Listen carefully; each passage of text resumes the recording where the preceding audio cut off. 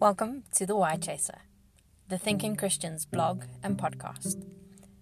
This episode is a reading of an existing article on the Why Chaser blog.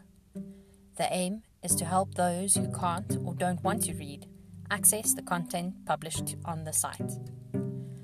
Subscribe to receive updates for future episodes and articles, or visit the blog to read more articles like this one.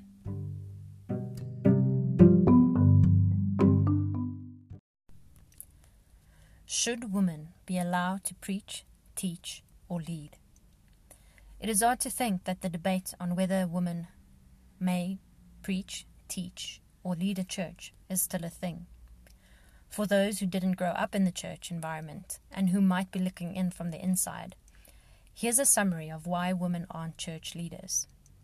The Bible says a woman shouldn't even speak in church. There are two places in the New Testament that explicitly say women shouldn't preach, let alone lead.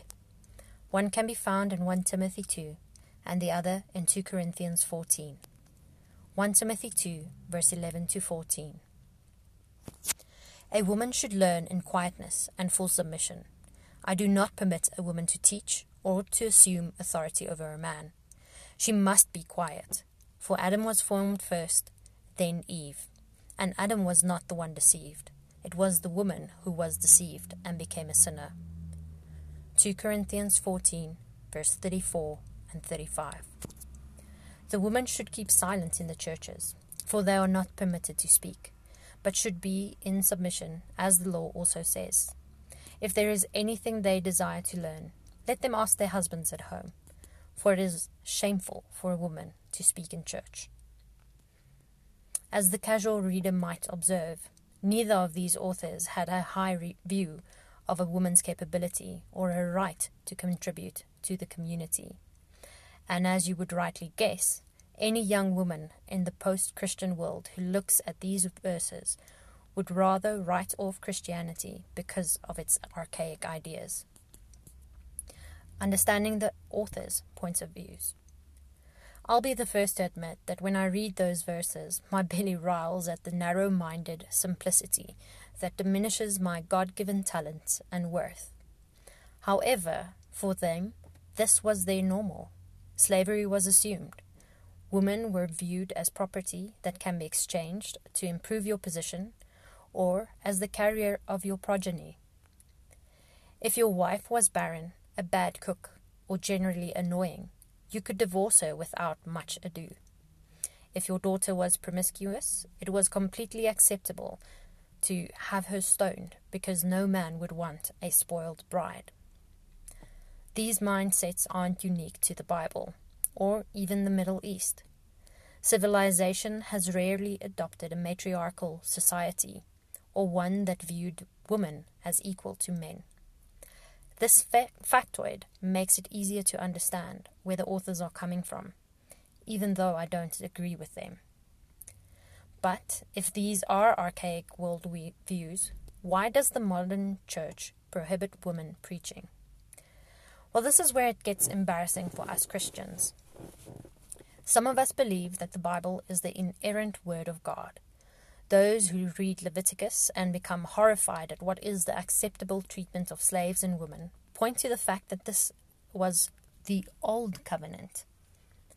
They argue that the New Testament is the ushering in of the New Covenant and the renewed community of faith.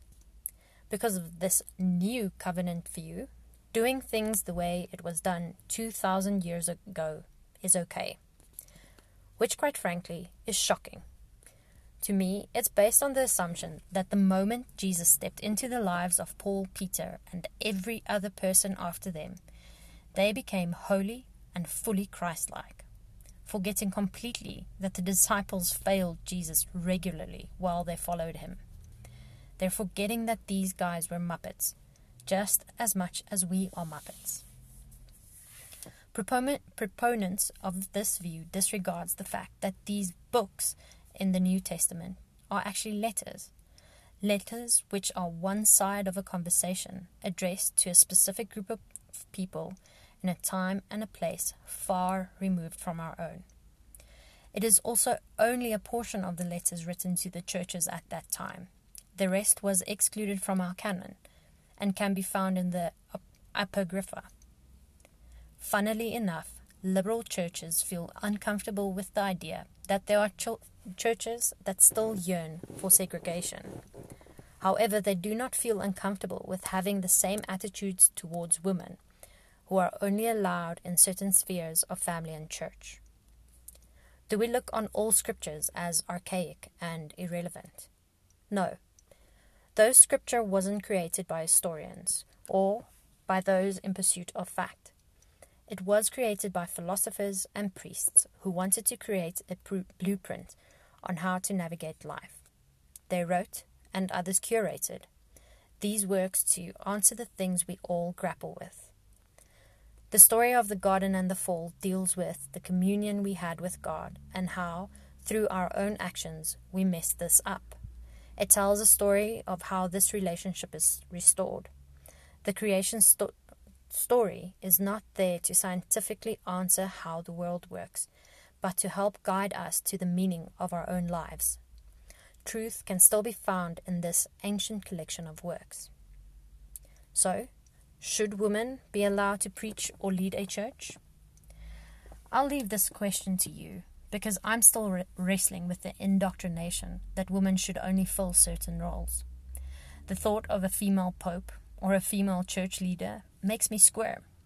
Again, this is laughable because I am a team leader who has a male subordinate in my secular job.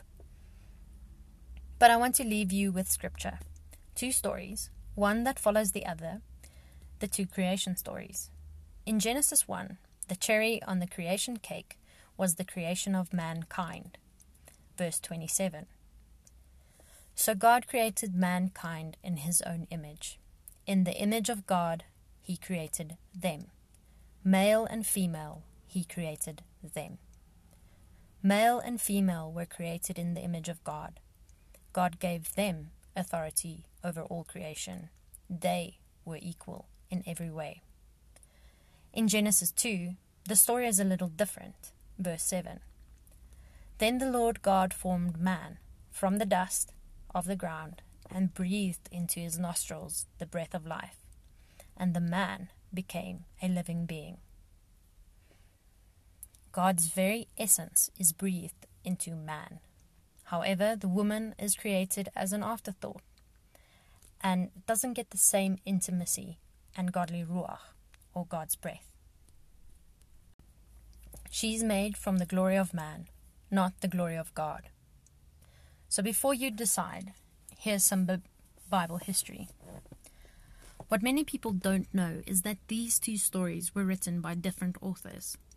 The Genesis 2 story and swaths of Genesis and Exodus was written by an unknown person in the early years of Solomon's reign. It was penned to make sense of Israel's history and place in the world up until that point. This writer is known among the scholars as the Yahwist writer. This creation story, Genesis 2, bound humans and the entire created order together. His story gave answers to questions the ancients had. Why did weeds grow in cultivated fields?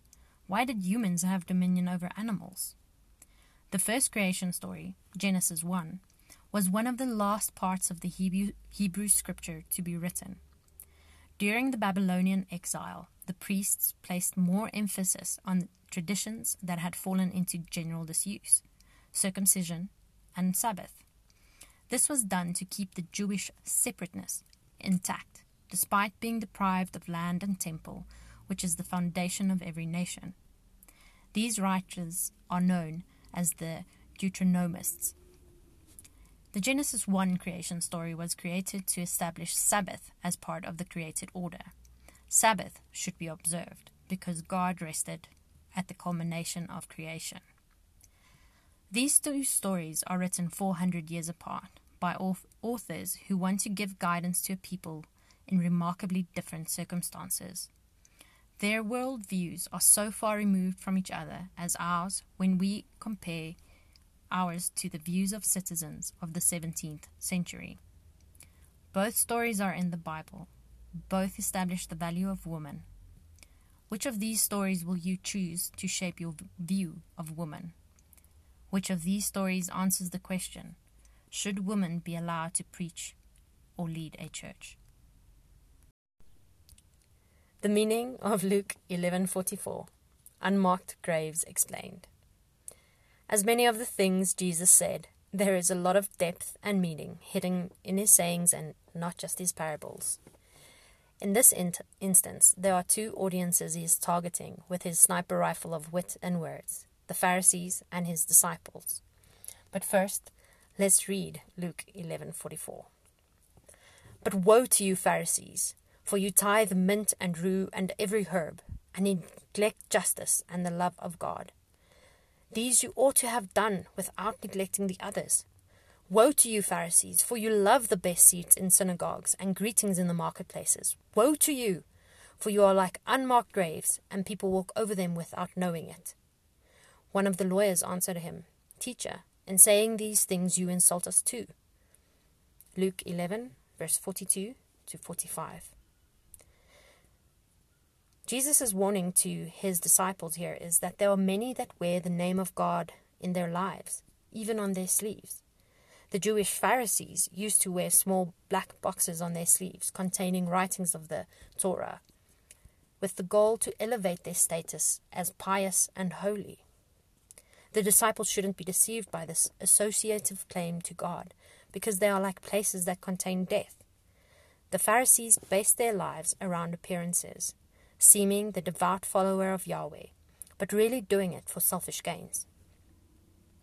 He warns his disciples with this, do not follow that way, it does not lead to life. The Pharisees, on the other hand, were offended because of the stuff in the reason.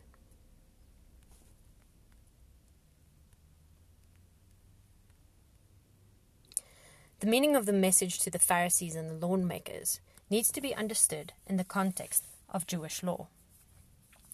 Corpses were unclean. You can look at Numbers 19, verse 16. Your proximity to a corpse made you ceremonially unclean. This wasn't a problem to be unclean.